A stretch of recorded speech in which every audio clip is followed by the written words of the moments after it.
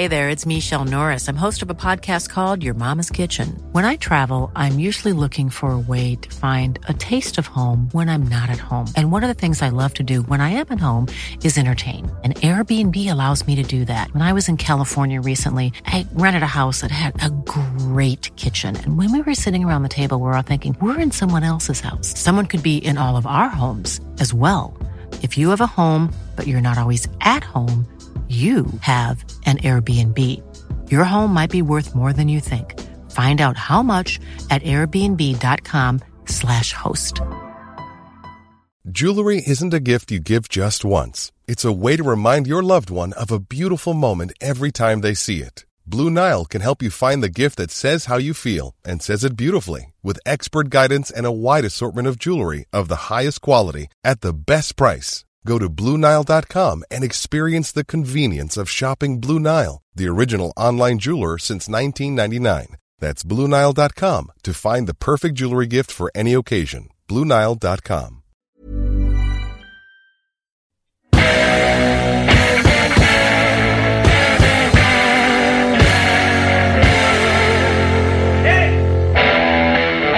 Welcome to Soccer Morning on World Soccer Talk.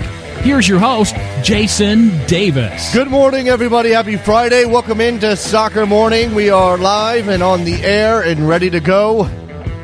We will get you ready for your soccer weekend.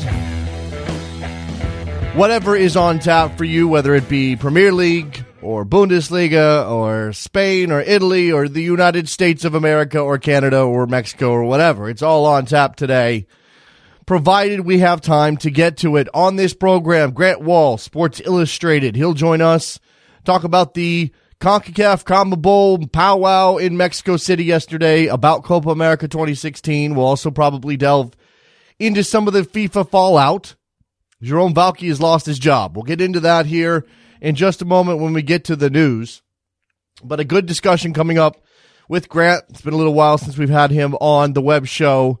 It'll be a good chance to check in with him on all things world soccer. All right, let's do the news ahead of Grant's appearance. FIFA Secretary General Jerome Valcke has been relieved of his duties after a ticket scandal erupted. He's been accused of agreeing to a deal to sell World Cup tickets at 5 times their face value. He was on his way to Russia to take part in a ceremony to mark 1,000 days until the 2018 World Cup when he was relieved of his duties, and the plane had to turn around. Quite the humorous event there. Valcke has had scandal attached to his name before, but now it appears it has all come to a head under the situation with the United States Department of Justice going after FIFA corruption.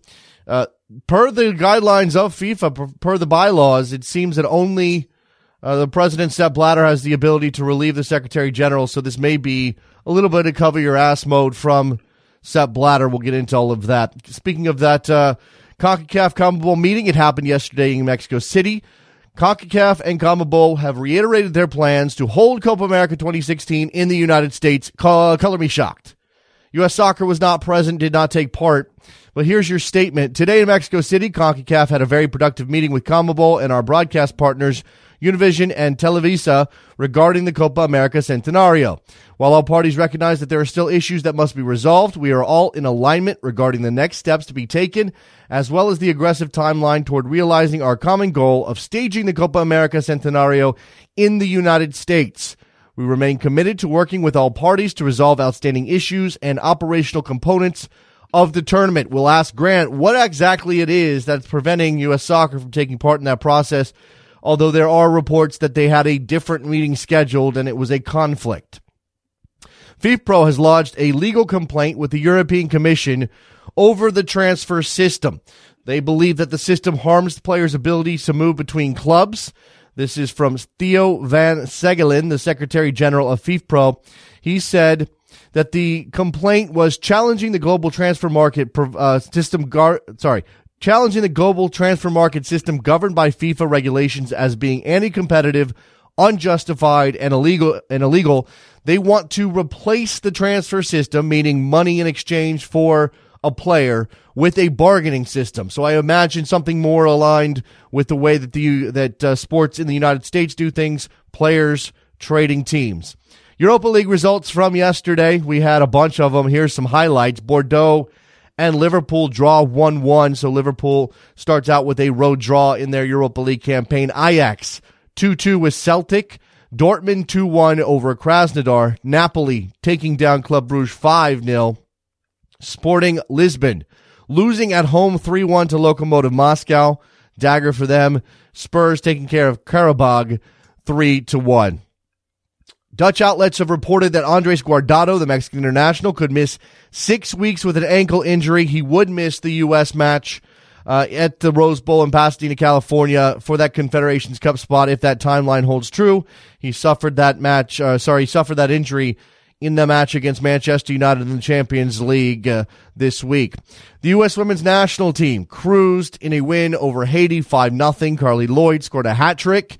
The United States outshot the Haitians 40-0, including 17-0 in shots on goal. So, quite the competitive setup there. Remember that the Haitians replaced Australia after the Australian women pulled out of the trip due to a labor dispute in Australia, trying to get a better deal for the women's national team players, part of a larger labor dispute that involves also the men's team and A-League clubs as well. This is between the PFA, the Professional Footballers of Australia, and the Football Federation Australia. All right, we set the stage. Grant Wahl is going to come on. We're going to talk about CONMEBOL, CONCACAF, Copa America Centenario. We'll talk about the FIFA scandal as it exists right now, and the latest fallout with Jerome Valcke having lost his job, or at least being suspended. One detail I didn't throw in there is that Valcke was attempting to negotiate an early exit from his contract, which had 3 years left. He had always said he would go out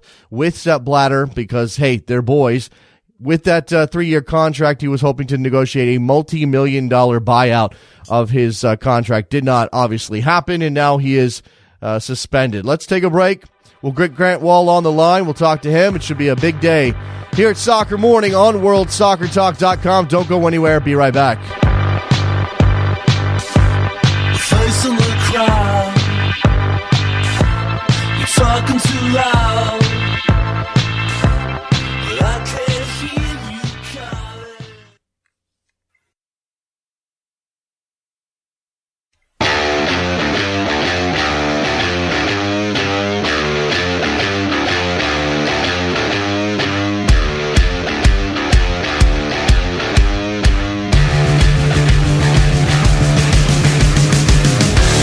Welcome back to Soccer Morning on World Soccer Talk with Jason Davis. All right, here we go on Soccer Morning, big Friday edition of the program. Joining us now via Skype, our friend Grant Wahl from Sports Illustrated and Fox Sports, and occasionally a colleague of mine on Sirius XM-FC. Hi, Grant. How are you? Good morning. How are you doing? I'm doing well. All right. So, yesterday on my satellite show, I declared Copa America Centenario in the United States dead because it seemed like it was dead. It seemed as though if U.S. Soccer wasn't going to participate in this meeting being held in Mexico City between CONMEBOL and CONCACAF officials, that there was no reason to believe that we were going to get to next summer with the tournament here. And yet the meeting happens and CONCACAF issues a statement that says, yeah, we're still going for the U.S. Explain that to me. This is one of the more confusing stories to follow of anyone that I followed in a really long time, because it depends totally on who you talk to. And yet U.S. Soccer is not saying anything publicly right now about this. And so you end up having to talk to them on background. Then you talk to people from CONCACAF and CONMEBOL, and you're like, oh, this tournament's going to happen. Basically, it all comes down to U.S. Soccer. And so I think as a reporter, you have to really – you can't say anything with 100% certainty right now. And I can't even really say anything – and I talk to these folks. I can't even say anything is really headed one way or the other at this point, because both sides are pretty adamant. I think a lot of it comes down to the marketing rights for Copa America Centenario are held still by a group called Datisa, which has been accused of $110 million in bribes in the DOJ indictment. That's a lot of money. That's a lot of bribes. Yes. And it's the same group. And so if you're U.S. Soccer, you're going to want to be very, careful before you enter into any agreements or go into business with anybody who is already being pursued. You have the U.S. Attorney General saying that more arrests are going to be made. She said this on Monday. And maybe not even just individuals, but entities. So entities could mean just about anything, including organizations involved in this Copa America Centenario. When you look at it from that perspective, I think you do start to wonder if this tournament will take place at all. And so a couple of things here. As I understand it, U.S. Soccer only has one contract that they've signed, and that's with CONCACAF, not with CONMEBOL. So that might have some influence on some of this stuff. And also just this list of conditions, which we don't know exactly what all of them are, that U.S. Soccer gave in order to host the tournament. What I'm told is that CONMEBOL has come around on some of those conditions, but not all of them. And until they do, this is basically a negotiation here. And as you and I know, U.S. Soccer is pretty buttoned down about how they go about arranging friendlies. So you can be certain they will be about a tournament like this. Do we imagine that that's about those marketing rights and maybe control of them, or is it a matter of transparency and the contract disclosure? I mean, certainly U.S. Soccer is not going to want to get in bed with CONMEBOL if there are marketing contracts that are shady and that could get them, pressure and in trouble with U.S. authorities. Yeah, I mean, I don't know the answer fully to your question, so I think it's good for me to say that. But I mean, as I understand it, in general terms, these are conditions that are supposed to protect U.S. soccer in case the shoe continues to go. Okay, so how much of this and what came out of the meeting yesterday is the officials that were there sort of understanding and being aware of the fact that if it came down to it, the United States would need maybe 3 months. I mean, maybe that's a little short, but marketing-wise, certainly getting the word out and selling tickets, that might be tough. But you don't need a lot of lead-up time for this country to hold a tournament of this size. So they can just kind of put this off and kick the can down the road until it actually becomes a problem. But not only for so long, though, I mean, this is a tournament that is gigantic and is supposed to happen, just several months from now. And you're talking about... In talking with someone from CONCACAF yesterday, they were like, well, we need to get stadiums set up so that they're not being taken by a Madonna concert. Right. So, I mean, this is the stuff that you have to think of if you're organizing a tournament. And yes, the U.S. is a country where it's a lot easier to organize something on short notice, but you still need some notice. Sure. Is Madonna still touring? That's amazing.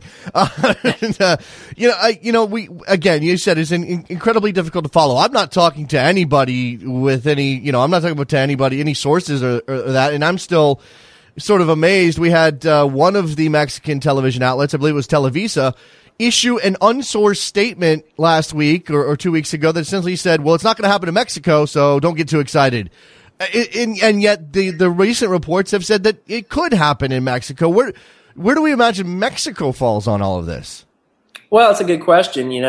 Look at who was at the meeting in Mexico City yesterday. It was officials of CONMEBOL, officials of CONCACAF, Televisa, and Univision, in addition to the Mexican FA, but not the U.S. Soccer Federation. So that certainly gives you some idea of who the stakeholders are here. Clearly, Televisa and Univision, they've signed the contracts. They want this tournament to go forward. They're exerting a lot of influence, force to try and get the U.S. to agree to this. But that doesn't mean it's going to happen, And so I think it's interesting that we still don't have an English language in the U.S. television channel that's signed a contract yet. That certainly shows reason for skepticism because there would be you feel a lot better about things if there were that situation. Yeah, I imagine it maybe just a little radioactive at the moment with everything swirling around. From a Mexican television perspective, I mean, you mentioned so Televisa, we know they're a huge television outlet in Mexico. We know Univision is the Spanish language broadcaster of note in the United States. Is this tournament much more valuable? Certainly, well, I mean, I guess I could reason out why it's more valuable to Univision to have it here. Is it more valuable to Televisa to have the tournament in the United States? Yeah, I don't know. I mean, clearly what's coming out of the meeting yesterday is they're saying publicly we're not talking about having this tournament in any other country but the United States. They're really trying to force U.S. Soccer to make a decision here. I don't know how U.S. Soccer is necessarily going to respond to that. I don't think they like being put in a corner to be the bad guy. But clearly they haven't gotten what they want to announce they're going to host the tournament.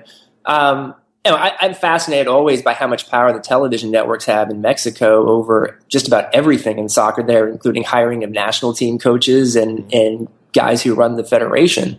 Televisa has just a crazy amount of power in Mexico that we would never see anything like that in the United States. And yet Univision is a pretty powerful entity as well. And they put out their own news story yesterday saying confirmed Copa America Centenario will take place in the United States. So, that's not really true. It's just such a bizarre story at this point. Yeah, and maybe, I guess what I'm advising fans to do, Grant, is to sort of, view everything that's happening with a skeptical eye. Just, I guess, have a little hope, because it would be an amazing tournament to hold in this country. I guess, this is just, I'm asking your opinion here, obviously not as a reporter, but is it worth it for the U.S. to hold this tournament with all of this stuff swirling around it? Is the juice worth the squeeze? I mean, obviously, it would be massive. It'd be the biggest thing since '94. It's not going to be a World Cup level, but it's as close as you're going to get. From a soccer perspective, in theory, this should be a great tournament for the United States, on the field, to get a real challenge against some of the best national teams in the world with theoretically the best players in the world. I still can't believe that this event got on the FIFA calendar. Yeah. Which allows guys like Messi and Suarez and Neymar to come. You still can't be certain that's what would happen, but I find it amazing that they got that far. So yeah, from a soccer perspective, I think it would be a good thing. I've always said that, in between World Cups, I wish the U.S. had more competitive challenges, because Confederations Cup is never guaranteed. Gold Cup is nothing like the Euro. And this event could be something like that. Very interesting. Again, this is all tied up in the FIFA scandal. The indictments brought down by Loretta Lynch in the Department of Justice, as you mentioned. As you said, she did announce that there are going to be more arrests. We don't necessarily know who and where and when.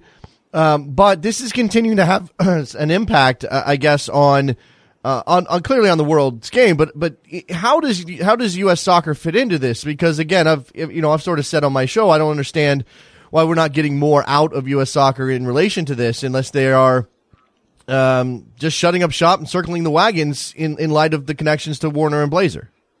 Well, I mean, I think it's fair to say that U.S. soccer is a lawyered up organization, not just because of this situation, but always. Right. And so they are very protective about putting themselves in any level of risk. I will say that, at this point, as I'm sure you would agree with me, like, I don't make any assumptions about anyone being 100% clean in the soccer world. No. It's kind of like, performance enhancing drugs in sports. And yet to this point, U.S. soccer has not had anything come out in any of the 169-page indictment to implicate them yet. Now, does that mean they won't later on? Not necessarily. But so far, they've the first huge wave of scrutiny from this forensic investigation over multiple years.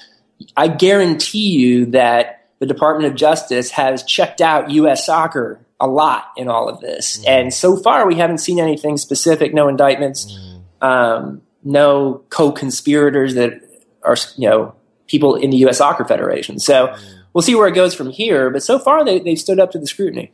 Again, all of this stuff connected, and the various relationships, and everybody's operating in the same circles, whether it's Garber, Galati, NASL officials like Peterson, and obviously formerly Aaron Davidson, who's under indictment now. And I see a lot. There's a lot of people out there in the American soccer community, Grant, who have who are very, very cynical about all of this stuff. And even if U.S. Soccer doesn't have anything directly attached to them, they may believe something's going on there. They certainly believe that U.S. Soccer plays favorites with MLS over the current dispute with NASL and the standards that are, I guess, being debated for Division One. I had somebody throw at me yesterday that, well, U.S. Soccer didn't go to this meeting in Mexico City and take part in the discussion for Copa America because some doesn't have a piece of this, and if some doesn't have a piece, then they're not interested. I mean, how do we start to unpack all of that, and how do you counter any of that argument?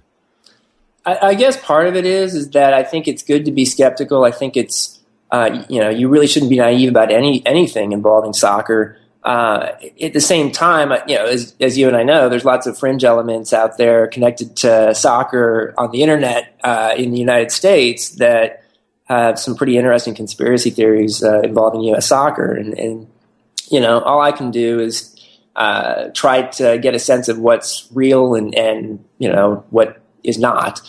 I look at some things over the years, and yes, Sunil Gulati was very close to Chuck Blazer. There was a real personal friendship there.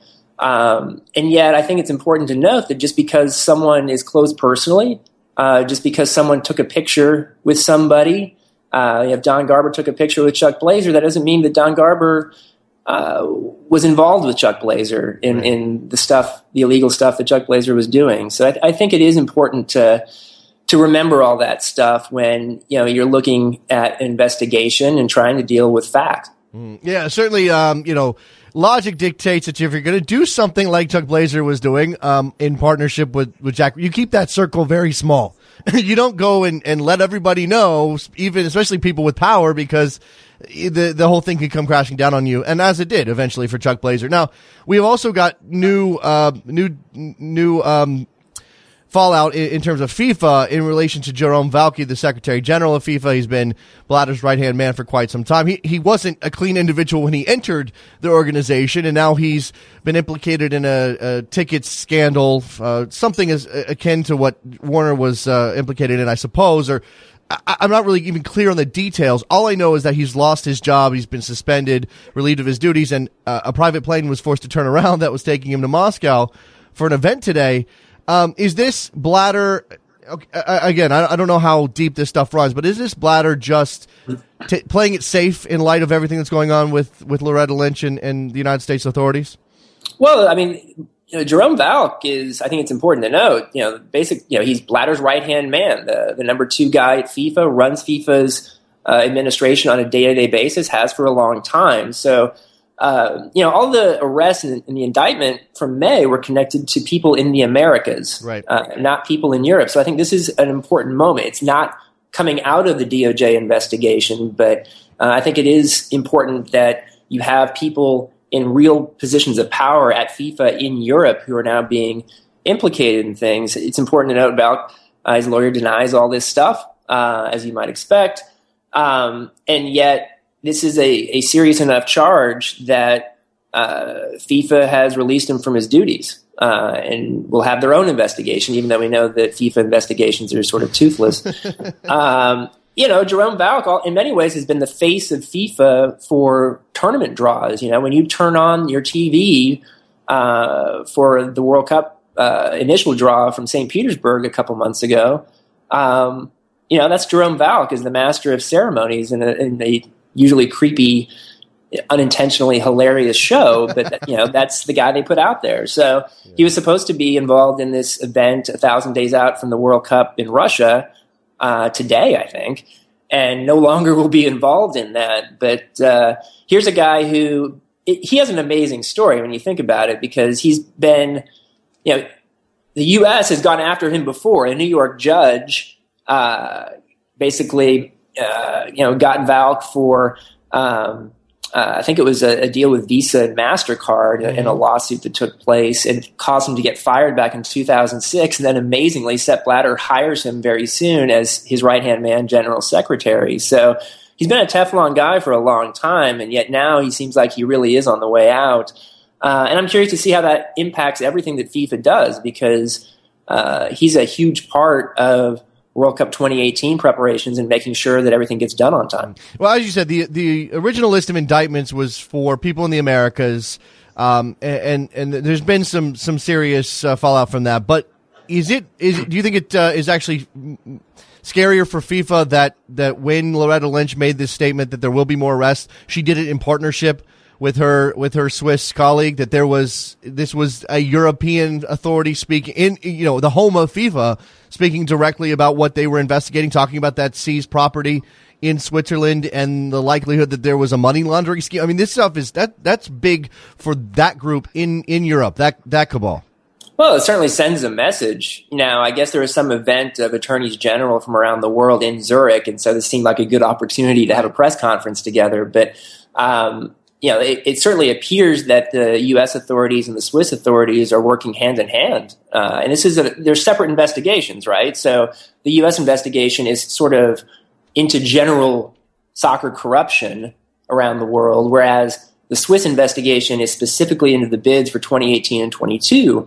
But I can't wait to see what these guys get, because they've got subpoena power in a way that none of Michael Garcia's investigation or any other FIFA investigation had into those World Cups, which is what really, that's sort of the signal event. If there's one event that caused all of this stuff over the last several years, it's the votes for World Cup 2018 and World Cup 22. And so I'm pretty excited about all this. I think if we're ever going to know, it's going to be through something like this, because they've got real power. It's fascinating to me that this whole thing is so open-ended, Grant. We really don't know what's coming. There are so many. I mean, FIFA could completely crumble, and somebody's going to have to step into the vacuum and figure out a way to replace FIFA, or the leadership of FIFA could turn over. Although I'm always concerned about individuals being involved who are corrupt, who did not get caught up in the net. There are both of those World Cups you mentioned are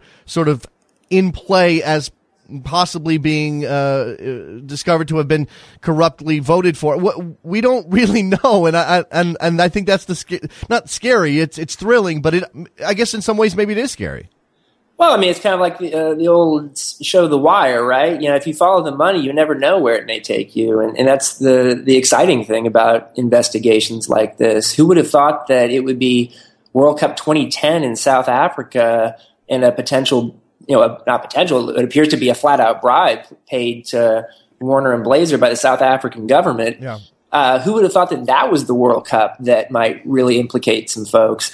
So you never know where it might take you. I was on a panel the other day at the NYU Law School about the investigation by the Department of Justice, really taking a close look at the indictment, how it works legally, and what may come next. And they tell me that they're going to post that video online the next few days. So I'll do that on my Twitter. For me, it was a learning experience, because I was the only journalist there. It was a bunch of lawyers, including a guy who worked for the Department of Justice at one point on the investigation. But it was a useful experience to kind of look at it from a law perspective. Grant, since I have you, and this is again just sort of fleshing this out, getting your thoughts on some of the things that are swirling around American soccer, all of this stuff affects it from the outside. From the inside, we have another infighting situation between leagues. Speaking of lawyers, the noted antitrust lawyer Jeffrey Kessler, who represented Tom Brady and has been involved in some other lawsuits going all the way back many years, has issued this letter, released this letter that he sent to U.S. Soccer, protesting potential changes in the D1 sanctioning. This is not done, and it's probably going to play out over months. And I know there was a meeting last week. Do we have any insight into, first of all, if NASL decides to go to court? I mean, I'm just sort of worried about that from a soccer perspective, being a fan of the game here and our history. But do you think that that's the right move for a league like NASL, who has aspirations, wants to challenge for the top spot in this country, but is probably a ways off from being anywhere near doing that? I guess I would like to hear more, and maybe there's some journalistic things I can do on this one, just about what NASL's aspirations really are and how that differs by team. Because my sense is the New York Cosmos have much higher aspirations than teams in Edmonton or Ottawa. And I obviously you want to hold U.S. soccer accountable, and if the courts do that, then and find that this is illegal what they're trying to do, then that's a problem. Maybe this is all a negotiation, public stuff, or what may be part of a negotiation tactic behind closed doors with U.S. Soccer right now. At the same time, some of the quotes I've seen from Kessler say NASL is on the verge of threatening MLS, and I just don't agree with that from a soccer perspective based on what I see right now. Even their most ambitious team, the Cosmos, I live in New York, they're not close to threatening MLS or the MLS teams here for interest. They barely draw out Hofstra, and they just, nobody talks about him much in New York. And that goes back to that conspiracy theory element, because there are people who have told me that they honestly believe MLS is lobbying against the New York Cosmos Stadium to keep the Cosmos from threatening the MLS dominance of that market, such as it is. There are so many moving parts to this story as well, and there's another thing U.S. Soccer has to juggle. I just don't know. I mean, again, sort of the notion that we need divisions is up in the air. I mean, you could argue that without promotion and relegation, there's really even no reason to label these divisions. Yeah, I guess the way I look at it is, even though soccer's growing in the United States, this kind of it's still not that big, and it reminds me a little bit of back when there were 2 women's professional basketball leagues, and you're like, why on earth are there 2 women's professional basketball leagues? And one of them ended up going away, but the pie's only so big, right? And so if NASL can get bigger than MLS, by all means, please do that. Their rules theoretically should allow them to do that right now, and yet it hasn't happened. And I don't know if necessarily it's sanctioning on Division I that's preventing them from doing that. But I do know where I see the NASL right now, and timing-wise, not a great time for the league when you think about it. Now, yes, you are getting some owners coming in like Paolo Maldini and Ronaldo from Brazil. Those are good things, and yet, the guy that was in charge of the NASL for a long time, until not very long ago, Aaron Davidson, has been indicted. And so you're kind of like, maybe not ideal timing for the NASL trying to flex its limited muscle. It's just, again, I think we have maybe an issue, and this has always been true about soccer because of its position in the social, the cultural sports hierarchy in this country. It draws people who see potential, and then because there's potential, you have to push it. It's almost like it almost comes with the deal. I mean, there are owners out there down in San Antonio. They have a very different idea of how to run that team and why they're doing what they're doing. But for most of these people, they are, they're entrepreneurs, Grant, and you can't tell an entrepreneur that there's a ceiling. No, that's true, and I honestly don't think there is a ceiling right now. Now, if they feel like they want to make a legal challenge of U.S. Soccer, by all means, go ahead, and if you win that case, maybe that helps you. I just would like to know more about what NASL wants to be, and how many of their owners actually feel that way. Yeah, there's a good piece by our friend Neil Morris at I saw that. WRALSportsFan.com. It kind of goes into some of the background. He did a lot of interviews, so that's a good place for a lot of people to start on that front. Last thing I'll ask you here. Don Garber was at SoccerX, I don't know, a week and a half ago, as he is wont to do. It's an industry event, so we have to keep it in context. And, of course, Don Garber is the ultimate salesman when it comes to MLS. That's his job. He made some comments about he really believes MLS will be thought of alongside Serie A and La Liga and maybe the Premier League in 10 years or less. I mean, that's an incredibly short timeline. We know about his 2022 comments, which I consistently bring up because it seems like they're a long way off from that. Is Don Garber talking out of both sides of his mouth? How can the league possibly talk about those things without opening up, spending more on certainly on mid-level players, with being the kind of entity that they are, fostering sort of this budget-minded take on soccer, which again keeps the league going, keeps the league afloat. But if you're going to say these things, it's hard to imagine them getting there without backing it up. I guess I've come to believe that this is similar to U.S. Soccer's Project 2010 that they announced in 1998, which was, we're going to try to win a World Cup by 2010, which a lot of people didn't take seriously. And yet, the idea being that they weren't necessarily serious about that target, but by saying so, they were able to get a lot of sponsor money, especially from Nike. And in that way, you could argue it was completely successful. And there may be something similar happening here with Don Garber announcing that MLS wants to be one of the world's top leagues by 2022, because realistically, I don't see how it's possible, because we know exactly how much television money they're going to get between now and 22. And it's not enough to rival the Italian league, much less the Premier League. And yet you get the sense that he's selling something potentially to people who can give him money. Now, maybe that's an apparel company to become the official outfitter. I'm curious to see if Adidas continues being that for MLS, or maybe something like Under Armour, who certainly is rising ahead of Adidas in the U.S., might come in there. Maybe it's television interest from other countries that he's trying to stoke. Right. But I don't know if deep down he even believes it's possible. We know that what the salary cap's going to be, or the salary budget per team in 2019, and that's like $4.2 million. There's no way. No. That's just 3 years before what Garber's pronouncing. So, very curious to see how this plays out, if they change their tune or if they just kind of keep this up. Garber's been saying this for a while. I'm always fascinated by how he and other MLS people tell the story of the league outside the United States. Right. And I know that they get a lot of positive response from soccer business types in Europe when it comes to saving on costs and salary caps. And, Don Garber probably, I would assume behind closed doors over there running a victory lap on the CBA deal that they were able to do with the players, because that certainly saved a lot of costs for the league. It definitely seems as though it's a receptive audience in a lot of ways. We've got a German official, I can't remember who it was, talking about a salary cap there in Germany. This is, we get regular mentions of some of the things that American sports do and obviously MLS do in Europe as a possible future. I don't know how far off we are from that. We got FIFPro now challenging the transfer system, which would be a major shakeup to that environment if it happens.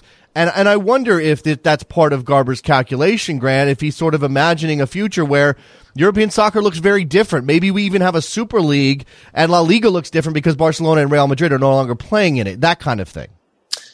Maybe. It's something where we've been talking about that possibility. I started this job in the 90s, and I remember talking about it then, and it hasn't really changed all that much. But clearly we are seeing a lot of money being spent in Europe on salaries, and a lot of the executives over there see MLS's model and are kind of jealous in some ways. But at the same time, it's not like that'll ever work over there. I don't see that happening. I'm very curious about this FIFPro thing because, I know some of the people over at FIFPro. Andrew Orsatti is the guy who is their media head. I'd like to see them get a victory in something. They haven't had too many victories over the years. And in general, I think player power is much less in soccer, European soccer, than it is in other sports, big sports here in the United States. There's a lot of reasons potentially why. It depends on the country, too. I know Spain has kind of more solidarity among their players than other countries over there. It seems as though there's not a lot of collective power, but individually, a player wants to move, he can make a big stink and probably get a move. But that's, again, the transfer system, it's interesting to see FIFPro take this on because the transfer system, in a lot of ways, does benefit players. I mean, players move just so they can get their 10% or whatever it is out of the transfer fee. Yeah, and guys agents like Jorge Mendes have ridiculous amounts of power over there. And so technically, he's a player's guy. So I think basically the sense I get is that player power does exist on an individual scale. And if you're Jorge Mendes representing some of the top players on that scale, but not so much for the rank and file. Grant Wahl from Sports Illustrated. Obviously, you can see him on Fox Sports covering MLS games from the sideline and doing a yeoman's job of it in his first year. Grant, appreciate the time. Thank you very much. Good stuff. I mean, so many things to cover here. We could spend a couple hours doing it and still not get through it all. Always a pleasure, Jason. Take care. There goes Grant. Good stuff from him. We're going to check the phone lines. We're not positive that they're working, but we will check them out. If they are, we'll talk to you. Soccer Morning, WorldSoccerTalk.com.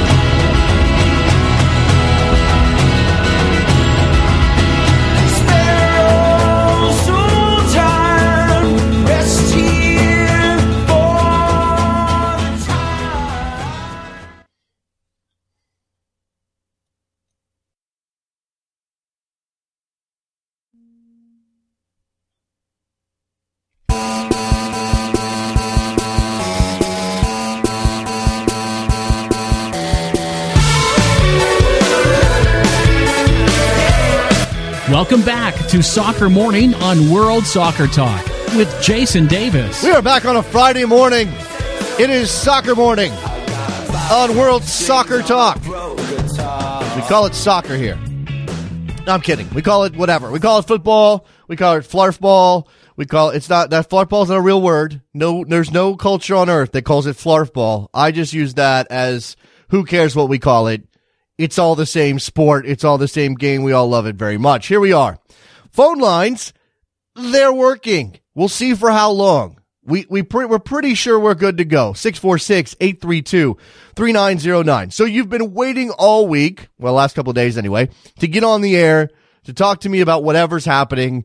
You haven't had a chance. Now you can bring up Luke Shaw. You can bring up Andres Guardado. You can bring up the CONCACAF Cup game. Obviously Copa America Centenario, FIFA scandal, MLS. I mean, I haven't even looked at the schedule for the weekend. I mean, so many things have happened in the last day and a half or so.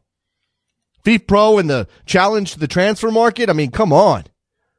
This is interesting, fascinating stuff. If this show was more like an NPR program, we'd have some like carefully edited story on FIFPro's challenge, and we'd get Gabriel Marcotti, who have never been able to get on the show. Very sad about that. You know, I was thinking about not too long ago, every now and then I have this moment where like, who have we had on the show? Like, I need a list. And I told Trevor he's got to go back through the whole entire archives and put together the list of people we've had on this show. Soccer Morning, 2 years and 4 months? 2 years, 5 months we're into now? Yeah. Like we're deep now. Like I think when we hit the 3-year mark in 2016, we should have a celebration of some type. We've got to. Because I don't think anybody, when this thing started, figured we'd make it 3 years. And we're going to make it 3 years, right? Right? I shouldn't like prepare for the worst, right? We're going to make it 3 years. All right. 646-832-3909. I'm looking. Okay, so we got FIFPro and the transfer market challenge, which I think is, by the way, that sounds like a bad game show. The transfer market challenge. The weekend, the Premier League weekend, the MLS weekend, it's going to be large. It's going to be huge. In fact, tomorrow morning, you get to start your Premier League weekend, your soccer weekend, if that's the first game of the weekend you're going to watch, with Chelsea Arsenal at 7:45 in the morning. That'll be a good one. And I love the background and the storylines coming into this. Both these teams in the Champions League, Arsenal falling in their first match to Dinamo Zagreb, and Chelsea having won in the Champions League after starting the season so poorly in the Premier League. At home, at Stamford Bridge. Are they going to be able to beat Arsenal and get things back on track? Actually, you know what? Because of the way the Premier League works, I'm going to go ahead right now and say Chelsea can't win a title this year. They're done. It's over. They're going to finish top 4. I think they probably could finish top 4. They probably will finish top 4, but they're not going to they're not going to be a champion again. Let's go to Richard in Philly. Hey, Jason, how you doing? I'm doing well, my friend. What's going on with you? I was kind of going along with Grant said about the Cosmos. I was starting to wonder whether or not it's not the NESL stronger MLS, where it's the Cosmos stronger in NESL to go. Well, again, go read the piece by Neil Morris if you haven't yet, because he does talk to other owners, and for the most part, they're all on board. Now, I don't know if that's just a matter of solidarity, and maybe they're being pulled in directions they don't want to go, but I do think that there is a collective sense among NESL owners that they can be much bigger than they are now. Does that mean they want to challenge MLS? I don't know. I mean, there's some quotes from David Downs, who was the original commissioner of that league, and he says, look, I think we should be on friendly terms with MLS. I don't think we should be challenging MLS directly, but we should be our own thing. We should be doing whatever we possibly can to grow NASL, and if that means one day being on par with an MLS, then good for them. I understand why they don't want to just settle into second place, but they should be smart about how they chase that dream of first place. I think what they should do is like maybe the old NBA, ABA, AFL, NFL situation. MLS goes and teams like, okay, we want all of you guys. Yeah, but you're going to play. You got to play by our rules. Okay, but that's so far down the line. There's a matter of the markets in question. I mean, people have done breakdowns of this, why it's a very different situation, Richard. The markets, the part of the thing that the AFL and the ABA had going for them is that they were in markets that the NBA coveted at the end of it. That the AFL was in markets that the NFL coveted. They were doing well in places like Denver and San Diego and Houston. So that was that made it more attractive for NFL to go to AFL and say, hey, you guys are struggling a little bit with your money. You got some good teams. Let's merge. I don't know MLS is in any place where they need to go to the NASL and say, hey, you guys are cutting into our business. Let's merge. And even if they did, how would that even work? Would the owner sign off on that plan? I mean, there's just so many moving parts there. I think the media landscape is so different, Richard, that I don't think it allows for the same kind of parallel track for these two leagues. Well, I was saying to, I guess, Carson Krishna about weeks ago on Twitter about this, is that they should just go to the markets. Like, I would say Cosmos, obviously, all three Florida teams, because they can at least run themselves correctly. And then maybe Edmonton and Ottawa to get another Canadian team in. And maybe San Antonio, because I know the talk was always San Antonio wants to come to MLS. Like, here's the markets that want to be here, and you said yourself you want to go to. Go to these guys. I don't see a need for North Carolina. But again, you're sort of working. You're working on the premise, Richard, that the owners of those clubs would just say, "Yeah, that's what we want to do. We want to go to MLS," and I'm not sure that they want to do that. All right. I mean, in some of these places, you're talking about stadium situations that don't measure up. I mean, I know the Rowdies have put a lot of money into their stadium. It's not an MLS stadium. San Antonio is ready to go, but they've got an owner who operates that team on a shoestring budget because he wants to squeeze out profits because he uses that to help fund the theme park for developmentally challenged and people with disabilities. That's when I mentioned that to Grant. Well, that's a very different sort of mindset. That's not I'm trying to make money or I even care about the soccer so much I want to go win titles. It's I'm running this team because I love soccer, but I also have this other thing I'm doing. So they want to sell that team. If that happens, maybe. But I mean, there are other markets in that league. There are other teams in that league that aren't ready. They're just not ready. So how would you even handle that? Then I think the only team in the NASL that's maybe ready then is Ottawa, since stadium-wise they play in the CFL stadium, and they're owned by the same guy who owns the Ottawa Red Blacks up there. So he probably may have the money in the stadium process ready. So that's probably the only team that's ready to move up then, I guess. Yeah, I don't know. I mean, I want NASL to be its own thing. I want it to succeed. I want those teams to draw strong fan bases. In fact, they've had some real good growth in terms of attendance over the last couple of years since they started. But I don't want MLS and NASL to go at each other's throats, end up cannibalizing each other. I mean, I'm not saying this because I want MLS to win, but I find it difficult to believe that if the NASL challenges MLS on any real level, that they won't be sort of pushed out of business. That the problem with that is that the costs are going to rise so much that eventually you're going to have these teams fold. That's my concern. I don't want teams to fold, Richard. I want teams to exist. And I don't want them to fold either. Yeah, I mean, it's interesting because I talked to. I talked to Wes Burdine yesterday on my satellite show, and he has a piece at Northern Pitch where he says that the population standard that U.S. Soccer is considering, if that's true, is ridiculous and unneeded. And I agree with him on that. But there's also this notion that that NASL teams have, it's just that U.S. Soccer is doing the wrong thing by imposing standards at all. But if you look and consider what they did when the USL NASL split happened, we've had way fewer teams fold since they put those standards in place than we did before. Now, maybe that means you have less teams launching, but I'd rather have more teams stay in existence. I mean, I'd rather have a fewer number of teams launch and then stay in existence than have 10 teams start and 7 of them disappear because the owners get in over their head. So there's good and bad on both sides of this. I agree 100%. All right, Richard. Appreciate the call, man. No problem. There you go. All right, let's check in with our man Bill up in New York. What's up, Bill? Jason, how's it going? It's going well. I want to talk about the Red Bull Portland game this weekend, but before that, you were talking about bad stadiums. The New England game on Wednesday was affected by that field so much. That should have been such a better game. With 2 really good teams, 2 really attacking teams, and I think that field played a big part in the way that game played out. I thought it was a horrible game for that field. Yeah, look, I'm not a fan of soccer happening at Gillette Stadium, and hopefully New England gets their asses in gear and gets something done. I mean, we can only talk about it so much. I mean, there's no recent movement.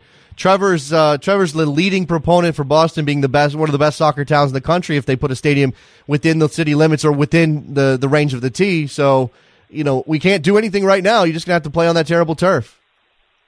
Yeah, because there goes a bad stadium that's in MLS. Yeah, no, I'm with you. This weekend, the Portland game, I was surprised to hear Dave Martinez talking on your show saying he thought we should have sat guys for the New England game. I completely see the other way around. I think this game on Sunday is when we got to sit guys. I think this is the game where you don't send guys on this long trip. I'm actually glad that McCarthy is not going to be able to play because he's got the yellow card accumulation. I'd like to see BWP not go. And go with Sean Rice Phillips for 90 minutes. Go with Barone for 90 minutes. Go put a bomb. He hasn't been in there. Put him back up at striker and do it that way and get ready for the final push of the season. Okay, fair enough. I mean, I certainly think you could rationalize that. You got to pick your moments. I mean, I think that's tough for a manager, right, or a head coach to have to look at his schedule and go, okay, we've got this many games left. This is where we are in the standings. We got a chance to go for this thing and that thing and the other thing. New York's going to be in the playoffs, Bill. So Jesse Marsch is already sort of thinking ahead to the playoffs, but he's also got the possibility of finishing first place. And maybe if they go through the playoffs, that gets him MLS Cup final at Red Bull Arena. That'd obviously be huge for the team, and for the community and for the fans. So it's Portland on the road, then home to Orlando, home to Columbus, home to Montreal, and then to Toronto. So those 3 home games, maybe you're right. Maybe you take a break here. Maybe you rest some guys for Portland, especially if McCarty's already sitting because of the yellow card accumulation. Now you can sort of say, well, look, we're missing our rhythm guy. We're missing our anchor there in midfield. Maybe we take this opportunity, as you said, to get Gonzalo in there, to get Sean Wright Phillips 90 minutes. He hasn't played 90 minutes yet, has he? No, he hasn't. So there you go. I was real surprised when I heard Dave say that because I agree with everything he says because he's a Red Bull guy. Well, I mean, because New England's a team that's challenging you directly for first place. I don't think you can justify resting guys. Definitely. Yeah. That's right. And, if we win that game, we almost lock into second at the worst. Yeah. And you want to come in first or second. Yeah. To me, that's huge. So I was surprised to hear that, and I think this Sunday's game is going to be the game where we sit everybody. We bring out our B squad. Okay. Don't even fly these guys over there. Leave them in New York, and let's get ready for the season push. I'm sure that's going to make the TV people happy, right? Because that game's on national television. I know. It's the worst stuff. And that's why playing a freaking game on Wednesday night, I've harped on this before with you. You play a game on a Wednesday night, now you have this short trip where you have to go out to, short days off, and you have to go out to Portland. It affects that game. Yeah, a big game on national TV. I'm not one to usually moan about scheduling, except for the international break when it comes to MLS. I think it's hard, but you've got a couple of instances just in recent times. This situation where New York plays at New England on a Wednesday and then has to go to Portland on a Sunday. We had Sporting Kansas City they played in Portland on a Wednesday and had to go to Orlando on a Sunday. That's insane. Why are you shipping these teams across the country on short rest? Why not figure out a way to have them do a West Coast swing if you're going to do that? I mean, Montreal got that benefit. Montreal went to LA and their next match was in San Jose, and then they get to go back home. So, and they rested people for San Jose and it worked out for them. Well, the reason to say it's just not possible to take care of everybody. I know. And I said this to you in the past too, with those early season buys, it just makes no sense to me. Yeah. The second, third week of the season, teams are on bye. Yeah. I know, I'm with you. But we can talk about this forever. Yeah, thanks for the call. Jason. Take care. Great week stuff. this week. Appreciate listen, it. Yeah. Your bonus show, you have to make sure Jared knows that you're on the air. No, I don't. Because now we all know that he has a little thing. People, that's going to be so inside for people who don't listen to that show. Appreciate the call, Bill. Thanks a lot, man. Take care. That's why I left it in. If you listen to the Best Soccer Show and maybe you listen to the Best Bonus Show, which is not about soccer, you know what Bill's talking about. Scott in New York, what's up? Hey, quick thing. Yeah, the bonus show is pretty great, so props on that. And then a couple of things on Red Bull since you're talking about it. I think it's okay to kind of play everyone on short rest because it's nice that they get a little bit of a taste of an in-form New England since the prior games haven't been like I think the first time they played New England killed them, but then New York beat them pretty well, I think, a month or two ago. So I'm glad that they got a taste of them in New England in form with their starters. Okay. All right. I mean, I guess, but it's rough on New York, isn't it? No, it is. And actually, to another point, I was listening to Tottenham playing Karabakh yesterday, and they were moaning about the distance, and they were talking about the 6-hour flight, and that's exactly what we're doing, and we're doing that in league. So it's funny to contrast kind of the European mentality of travel for the European tournaments, where this is how it happens in league, very often here. Yeah, of course. I mean, I think that's easy to forget that, but then again, people who are talking about MLS all the time, and especially when people want to compare it to European soccer, we bring that up pretty regularly. I don't like comparisons. I don't like doing this. Where's MLS? Is it what level is compared to what league? I'm not a big fan of that. I think there are too many variables, too many caveats, and certainly one of them is travel. Travel makes it so different. Ask Steven Gerrard, who's adjusting right now, what it's like to have to travel like that, plus play in 95-degree weather. Because I don't think the man's used to it. Yeah, and I mean, this is an NFL thing, but I think there's been some studies on, I think, the Raiders and maybe the Chargers and how they're just completely ineffective when they play East Coast games, and it's similar contrast again on time played and things like that. So it is interesting that we do have a much different mentality here just in all sports about travel and playing time and what's quote unquote in form. Yep, absolutely. It says you want to talk about some other stuff. What else is on your mind? Yeah. Sorry, I'm rambling on the internet. No, ramble away. So Friday.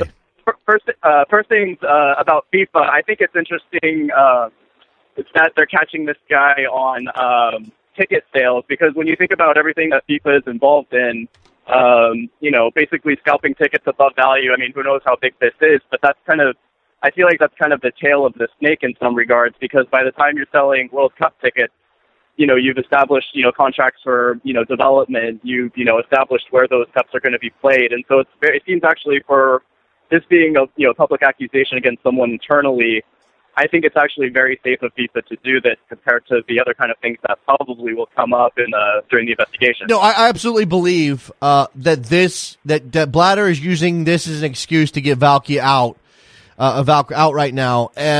It's serious, but it's not directly connected to everything else that's swirling around FIFA. I don't know what's to prevent Jerome Valk from turning on Sepp Blatter at this point. But clearly Blatter is trying to insulate himself, continually doing that. And, I'm starting to come around the notion that maybe Sepp Blatter does get caught up in this somehow. I don't want to hope. I don't want to dream. Yeah, and I mean, you wonder right now, maybe they're in the process of doing internal due diligence. And I mean, this might just be a matter of they've, found documents that are going to be easily accessible by, the Swiss government or the DOJ. And so they're trying to nip it in the bud, seeing, okay, we have evidence in our hands of this, and we'll have to produce it at some point, so we'll catch it now, and hopefully it'll stave off, some things going on in the future once the investigation gets more serious. Yeah, perhaps. Yeah, absolutely. What else you got, Scott? One very last thing, just, the LAFC stuff. I'm a Red Bull fan. I'm in New York, although I think it's the NYCFC, I think, has been pretty brilliant in terms of getting casual fans, and I wonder to what extent LAFC is kind of following that same method where you have kind of a generic, easily accessible name that doesn't exclude anyone. It's not an inside joke. It's not an inside reference to anything.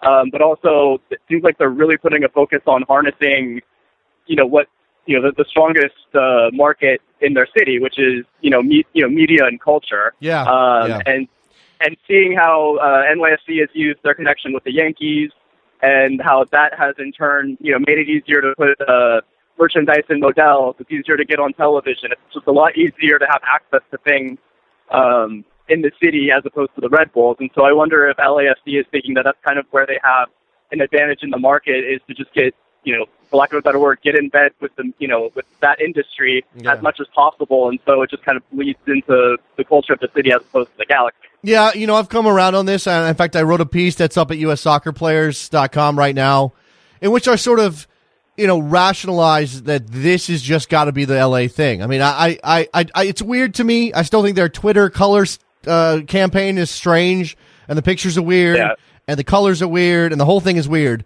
But in terms of what they're trying to do and where they're trying to make to carve out their spot within the Los Angeles thing, which is got to be incredibly difficult. I kind of get it. I mean, I'm not an Angelino. I've never lived in LA. I don't have a full appreciation of it, but I do understand, intellectually that being part of that LA thing is different than being in Kansas City, for example.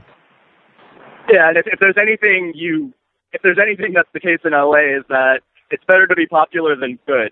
So I think that's going to be their leverage early on versus the Galaxy, who have a perfect thing going on right now. It's so funny though, because LA, like you want it. It's better to be popular than good. It's also better to be cool than good. I mean, I think that's where they're going with this, but it's funny to consider so the way things can flip around. For years the Clippers were not even the second team in LA, the second basketball team in LA. They weren't even, they were barely a thing at all in LA with the Lakers. And then all it takes is one or two players coming along and sort of an attitude switch. I mean, obviously it helps that their owner had to sell the team because he's a racist. It changed the perception of that team pretty much overnight. And now they're sort of they sort of have that hipster cool element to them. The Clippers. I mean, it helps to be good. Don't get me wrong. Yeah. But they have that, and I don't know if this is something you can bottle necessarily. That may be the $1 million question for LAFC, is whether or not you can actively pursue this, like trying to go viral, or if it just sort of happens because of the way you go about your business. Yeah, and it's also, I think right now also maybe it's more about buying in terms of advertisers and people who want to go, like when they start doing development, getting developers involved. So maybe they're not talking to the fans yet. They're talking to people who are just as clueless as those owners, and at least trying to seem superficially into it, and then they'll get a little more quote-unquote authentic closer to actually when season tickets are starting to be sold. I don't mind the attitude. I've come around on the attitude that they have. I just think they need to be a little more, I don't want to say professional, but a little bit more together with some of the actual projects that they're running. I mean, the Twitter thing could be so much better. Maybe if you've established your name, I know they're doing this color thing, but start getting stuff out there. I don't mean stickers. I mean, nothing, no tchotchke stuff, no little, get something, get something out there. Find a way to make a snapback that people want to wear and get it on the head of a celebrity or two, because that's the biggest thing in LA, right? Yeah, definitely. If you have a cool logo and people think it's cool and identify it, you don't even need a team yet. They don't even need to put on a team. There's no rush. They just need that merchandise. Absolutely. Appreciate the call, Scott. Good talk. All right, take care. There goes Scott. Last call for phone calls. Just a minute or two left here. 646-832-3909. We'll wrap this up. Robert out in Los Angeles has got. He's asked me what my upset of the week would be. I don't know what leagues he's talking about necessarily, but I'll take a look at the Premier League and the MLS schedule. You got Chelsea, Arsenal tomorrow morning. Aston Villa, West Brom. By the way, I'm wearing an Aston Villa shirt right now, if you can't see that. And the guy at 7-Eleven this morning said, "Oh, Aston Villa." And I was like, wait, what? And I forgot I was wearing it. And then he started asking me about, did I watch their last game? And I'm not really an Aston Villa fan, but they lost to Leicester, and I remembered that. So it was a nice little exchange. Aston Villa, West Brom, Bournemouth, Sunderland, Man City, West Ham, Swansea versus Everton, Stoke versus Leicester, Newcastle versus Watford. Sunday matches, Liverpool, Norwich, Southampton, Man United, Tottenham, Crystal Palace. I don't know if I see an upset in any of those. If Palace was at home, I could see them beating Spurs. Southampton, I could see them getting a draw out of that game with Manchester United. Maybe that's an upset. But that game's at Southampton. I don't see any other ones. Man City will take care of West Ham, despite the Hammers playing pretty well so far this season. Stoke and Leicester, those are two, Leicester's high up the table at the moment. I guess you could argue Stoke beating them would be an upset, but that game's at Stoke. Newcastle and Watford, those are two bottom feeders, so it's really tough to pick a game out of the Premier League schedule. In terms of the MLS schedule, tonight you have Sporting Kansas City and FC Dallas, which will be a good one. Sporting Kansas City desperately needs a win, and they're at home. Toronto, Colorado, NYCFC and San Jose, DC United, Columbus, Vancouver, Seattle in first of two games they'll play back-to-back, one of them being in the Champions League next week. Montreal, New England. I could see Montreal beating New England at home with everybody rested up. Maybe a draw in that match, but I could see Montreal winning that game. It wouldn't be over. It wouldn't be a huge shock. I know New England's the hottest team in the league right now, but with some of the pieces Montreal has, their ability to play to sort of absorb pressure and then get the ball to Piatti and Drogba, I could see them. I'll do that. How about that, Robert? I'll pick Montreal to beat New England. It's not a real smart pick, but that's I think it's a decent shout. Chicago and Orlando, RSL, LA, and then the Sunday matches Portland, New York, and Philadelphia and Houston. That's Philadelphia and Houston on Fox Sports 1 on a Sunday night, man. Woo! No, I'm not. No offense, guys. All right, let's wrap this up. Phone lines are done. You guys have gotten in. We've had a good talk with Grant Wahl, an excellent talk with Grant Wahl, as a matter of fact. Thank you very much for listening to Soccer Morning this week.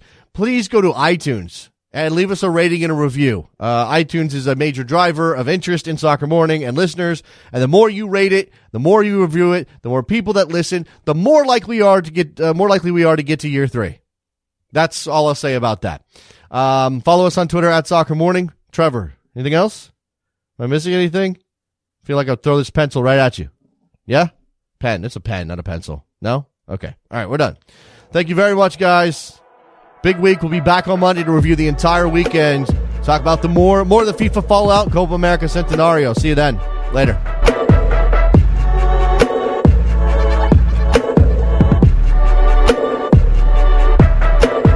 Did my invitations disappear?